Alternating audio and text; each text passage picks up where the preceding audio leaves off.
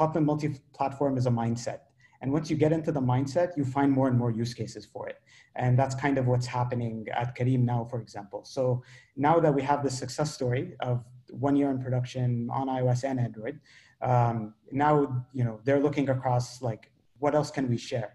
And can we actually start sharing stuff with backend? Because so far we've only been sharing Android and iOS. And so I think once you actually have one success story, no matter how small it is, you'll find many, many more. And kind of, so I encourage anyone who hasn't actually dived into this stuff yet to even start very small. And slowly you'll see that, the value becomes clear very quickly.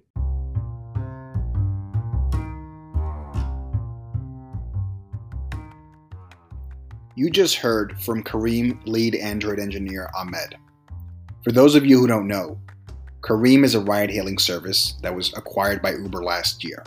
And Ahmed was responsible for introducing Kotlin multi-platform mobile to Careem and overseeing its expansion from pilot all the way to Kotlin multi-platform mobile in production. We love that segment. Thanks for listening to TouchLab Share. You're now about to listen to a recording of the entire session featuring Ahmed. In it, he talks about his experiences putting Kotlin multi-platform mobile into production, as well as taking some time to discuss some of the technical aspects of the framework, in particular, multi-threading. Towards the end, we open up for questions. We hope you find this segment useful and beneficial in your exploration of Kotlin multi-platform mobile. As always, thanks for listening, and please remember to subscribe.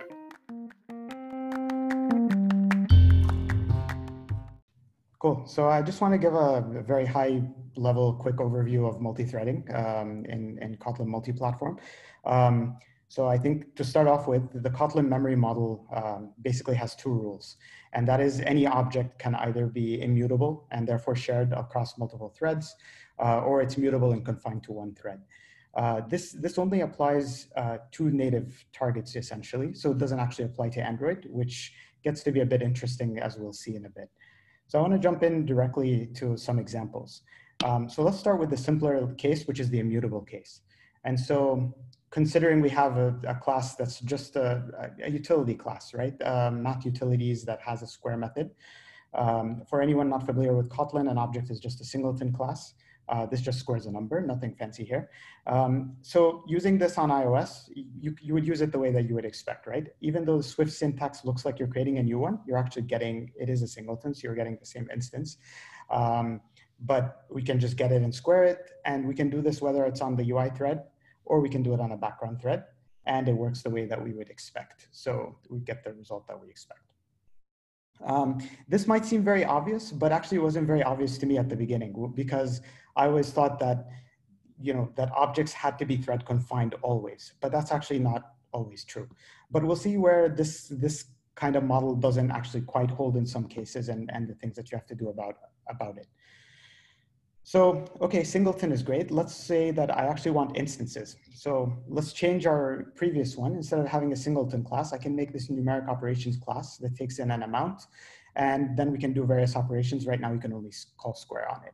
So again, you can create one and use it on the main thread in iOS. You can create another one and use it on a background thread in iOS, and that's all good. But what if I want to actually use the same instance on the main thread and on the background thread? So, in Android, you would do something like this, where, okay, I create it, I use it, and then I pass it to a thread and I print the value, and everything works as you expect. But if I try this very same thing on iOS, so on the main thread I created, I'm using the same exact instance on iOS to actually try to do whatever it is I want to do, I actually get this exception: illegal attempt to access non-shared from another thread. And so, okay, but there's no mutable state here. So why is this happening? So it turns out that Kotlin doesn't actually know, Kotlin native doesn't actually know whether an object is mutable or not, unless you actually explicitly tell it. And the way that you tell it is by calling this method called freeze. And so what freeze does is it marks a particular object and its entire subgraph, basically all the objects that are reachable from that object, as immutable and shareable across multiple threads.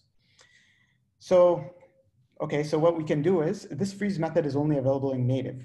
right? So we can go back to our platform code, and in the iOS main folder, we can create, in the iOS main target, we can create some sort of a freezer operation, which I'll give it the number, it'll instantiate the object, and then it will automatically call freeze for us, because you can't call freeze also from iOS. So this is kind of one of the ways that you have to do it, right? And then everything works as expected. So so I get it from the freezer object, I get a new one, and then it works both on the main thread and on the background thread. So, okay, that's interesting, but how come the first case that we ran into, like, there are two kind of interesting points here. The first point is there was no actual state, like why there's no mutable state here. And we said that the rule said that immutable state. So we said that the reason for that was because the requirement of telling Kotlin multi-platform that this object is actually immutable. But then why didn't we have to do that for the very first example with the object? So we'll take a look at that in the next example in the mutable case.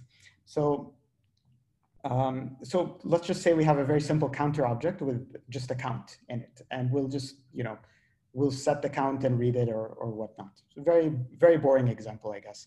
But if you try to actually use this in iOS, this actually doesn't work.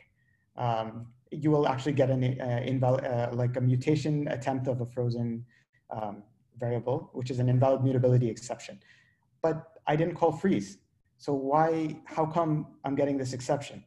So it turns out that for objects, so singletons objects, the properties of these objects are frozen by default. You have a way to actually override that. You have ways to override that. One of those is thread local. And so what thread local does is it says that every copy of this, every thread should get its own copy of this variable.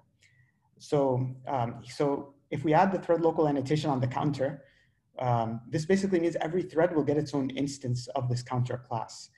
So even though object is really a singleton, you will actually get a different instance on the different threads. So by marking it as thread local, now I can create a counter and I can use it on the main thread. I can create another counter, I can use it on the background thread. And things work the way that we expect them to now. Like, we no longer get this immutability exception. But let's suppose, again, I want to use the actual same counter instance on both threads, right? This actually doesn't work, again, because Kotlin multi-platform thinks you're trying to access mutable state, which you are because you marked it as thread local, and that makes sense. We just said that if it's mutable, it's confined to one thread, right? But what if we want to, for some reason, we want the actual same mutable object to be usable for multiple threads? So Kotlin multi-platform has a set of atomic variables, atomic data types, data structures, atomic int, atomic long, atomic reference. And what the interesting thing, property of these types is that they can actually participate in being frozen. Like, they can be frozen, but you can actually still mutate them. You can set the values on them, but they're considered immutable for the most part. And so we can just go back to our example and just replace the count instead of an int with an atomic int. And then everything works the way we'd expect it to. So we're creating an atomic counter and increasing it on the main thread here. So the value should be 1. If we try to print it on the background thread, value is still 1, increase it and print it again, value is 2. So that's the case. So what if we wanted multiple counters? So we can do this by creating a class that takes in starting value optionally and has a count and a get method and increment method. This would work the way you'd expect. You could create a new one on the main thread. For example, starting value 10, you get the value and you increment and get the value again, you'll get 10 and 11 as you'd expect. On the background thread, you can create another instance, starting value 20, and then you print it and then increment, you get 20 and 21. And finally, you can print the one back from the main thread again, and you will get 11 as you would expect, right? So that's all great. What if you actually wanted multiple counters on multiple threads to be usable? That's also doable with what we talked about before, leaving this as an exercise to the reader or watcher. But essentially, it will combine both the atomic, having the atomic int approach with the freezer approach, kind of with freezing the actual object. I want to shift gears a bit and talk a little bit about global state. So global state is something like this array empty data that I have here, which is outside of any particular class or outside of any particular class's hierarchy or something. It's a common case, for example, for some of these data structures to say, hey, my data begins as this empty array, and as I add items into it, as I want to add an item, I will create a backing store for it and add items to it at that point. So the thing about this global data, empty data in this case, is that global data by default is declared on the main thread, which means it's only usable on the main thread. And you can't actually use it from other threads as it is. So if you tried, so let's say, for example, we just instantiated it, our fancy data structure and printed a count. On the main thread, it works fine. But once you try to do this on the background thread, even though it's another instance, you will actually get an exception because you're trying to access something that's not marked as thread local or shared immutable. So we talked about thread local before. So shared immutable is another way which we can tell the Kotlin multi-platform that this particular object is immutable, and therefore I can actually use it across multiple threads, which is exactly what we want in this case, because what we want to say is every single fancy data structure gets its same initial copy of empty data because no one's going to modify it. It is immutable. So by marking it as shared immutable, we tell Kotlin that, hey, this is okay to share across multiple threads, and then this example works as expected. So far, all these examples that I've talked about in the past are referring to the case where we're actually doing the multi-threading still on the actual client side. So we're doing the actual multi-threading on iOS, or we're doing the multi-threading on Android. And these are kind of the special kind of gotcha cases, especially on iOS, because on Android, actually, none of these special cases apply. Everything works the way you'd expect it to. And you don't have, because the memory model is not actually enforced on Android in that way. So I want to do one quick example of actually doing the multi-threading in Kotlin shared code, in the multi-platform code. So one pattern that we can use is, again, a callback pattern. So I can have some sort of, let's say, in this case, I chose to make it a singleton because there's no particular state that I need in this case, but I have a function to do some work. I take a parameter and I take a callback. So iOS, for example, or Android will call it and will give a callback, and it's like, hey, call me back when you're done. Now I can just launch a coroutine where I do some work. In this case, I'm just sleeping for 5 seconds and then reversing the string that was passed in. And then on the main thread, I can call back and pass the result in as to that. So this works on coroutines, supports multi-threading, specifically, I guess, on the -mt artifacts. So there's 1.3.5, I think 35 -mt. And that's the one that, for example, dispatchers.default on iOS actually goes to a separate thread, and dispatchers.main goes to the main thread on iOS. Whereas before, I think that was not the case. From the iOS side, for example, we can use this by creating a background calculator. And, well, actually, we're not creating because it's a singleton in this case, but, and then calling the do some work method, giving it the parameter, and giving it the lambda to call back when it's done. So as you would expect, this would print the first string, launching calculation on UI thread, and the last string, doing other stuff on UI thread. And then sometime later, 5 seconds later, basically, it would print the results of the hello world backwards, basically. So that's another pattern you can actually use when it makes sense to actually do this. I want to close with a bit of with a few tips and tricks, or helpful things that we found helpful at least. The first is the isFrozen method. So this method is only available in native, and it will tell you whether an object is frozen or not. This is useful for debugging. And with it comes this other method called ensure never frozen, which you can set on a variable or on a type and say, you want to make sure this never gets frozen. And if someone tries to freeze it, throw an exception and tell me. You might think, like, why do I actually need this, since I always know when I'm calling freeze? The reason is really because sometimes, because first off, freeze will actually freeze the entire subgraph. So you might not realize that something is part of an object subgraph, and it might actually be. There might be a reference that's being held somewhere, and that causes this object to freeze even though you didn't expect it to. The second case is, things like coroutines, for example, by default will freeze a lot of their inputs in order to actually work because they're also forced to, live within the bounds of the Kotlin memory model and so on, right? The third thing is unit tests are your friend, especially in common main. So a lot of these cases and that we ran into in the past, in these past slides, you can actually catch with unit tests, especially if you run these unit tests on iOS. Particularly, the test with sorry about that. So the test particularly, for example, there's a post by Jake Wharton, which I have at the last slide as a link to, where it shows a very easy way to actually run a particular lambda of code, both on the UI thread as tests are running and in a background thread by using a worker.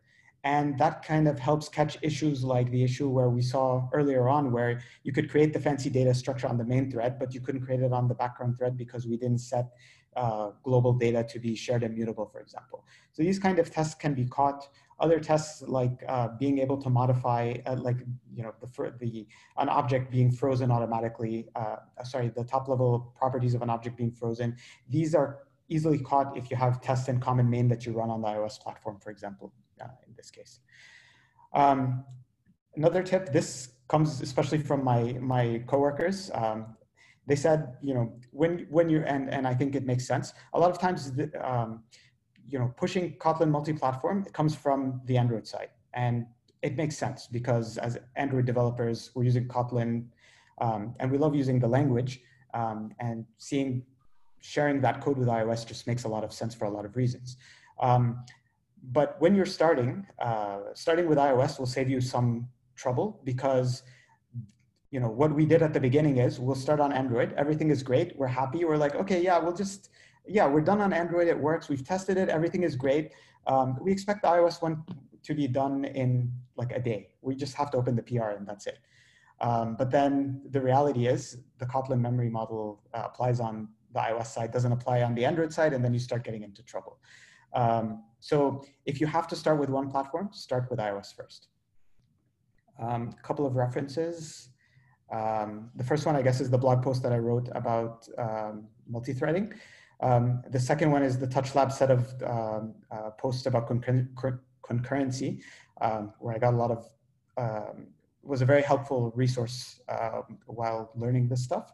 And finally, Jake's post about what I was mentioning about being able to run a test on both the main thread and our background thread during tests. So that's it. Great. We have this little tradition at TouchLab, right? When after someone presents, we do these jazz claps of applause. So thank you, Ahmed. That was awesome. I think we share a lot of the similar ways of thinking, right? It's really about exploring this stuff, right? And I believe as we were kind of preparing for today's discussion, you made a point that it really is about getting to know the rules, really going deep, and then coming back out and kind of summarizing what you've learned. So that's something that we also very much believe in as well. If folks have any questions about some of the specifics of what Ahmed presented, please drop them into the chat, and we'll take a look at those in a second. And so I wanted to switch gears a little bit, Ahmed, here and kind of talk about your experience putting some of these very complex technical matters into production. So the first question I have, and you may have touched on it in several points in your presentation, but what has been your experience putting this into production, like this, the native threading model? Like, what has that experience been like? So far, multi-threading we don't have in production yet. It's pretty close though. I spoke with my team, with my former team, who they're still working on multi-threading stuff. I'm actually shifted to another team now, so I'm working on other stuff. So I talked to them to get their experiences on it. And some of the feedback they gave me, first off, they said, first and foremost, for multi-threading specifically, I guess, yeah, they started on the Android side. Everything was good. And then, once they to kind of help out the iOS, they started actually trying to write an iOS test app using it. And then they started running into these issues. And then they started fixing them. And from there, came some of their advices like, think about iOS very early on. Think about mutability very early on. Like, does this thing really need to be mutable, or can I get away with making it immutable to make your life easier? Make sure that your testing is in common main, because historically before that, we had a lot of Android tests that are like JVM tests. So in JVM main or Android main. So from there, the team started actually migrating a lot of these tests to common main. And working around being able to, so that they can actually test a lot of these things on iOS and kind of catch a lot of these issues quicker. And then, writing that sample app actually helped them see a lot of the other issues, forward on that. Got it. How about from the perspective of the iOS developers? Like, have you found that they've been able to kind of pick up the pieces of the threading that they need to understand what's going on? Yes. So I think what made it easier for the in the multi-threading part, especially, is when the sample app, when my coworkers on Android wrote the sample app, being able to look at it and see how it works, kind of made it a lot less daunting to pull this code into iOS. And from before that, from our previous experience sharing multi-platform code in the production app already, they already were familiar enough with being able to go into the Kotlin code and make changes and kind of familiar with how things work. So it's kind of nice this time around to kind of do it the other way, where the Android developers are the ones jumping in and doing some iOS. So. Nice. Got it. Yeah, so I think that pretty much covers what we wanted to talk about today. In recap, what we'll do is, from the TouchApp handle, we'll share some of the resources that were brought up here, so that way everyone can kind of digest this on their own time. I know it was definitely a lot of information, so we want to provide folks the opportunity to really dive in. And we'll also be sharing Ahmed's Twitter handle, and where a lot of these resources are linked as well. If there's no questions from the chat, I'll give it about another 15 seconds or so. We can kind of conclude. But Ahmed, again, thanks a lot for joining us. Super insightful. Always great to talk to someone that's actually put this stuff into production.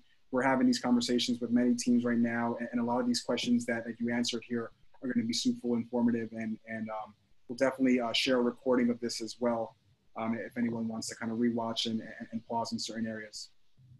If I may also, I want to say two things. First, I want to give a shout out to a couple of my coworkers who are on the on the stream. So they actually did a lot of work on this for the company and so on. And also kind of to mention one last important point that they gave, which I think was very valuable. To roughly paraphrase what they said,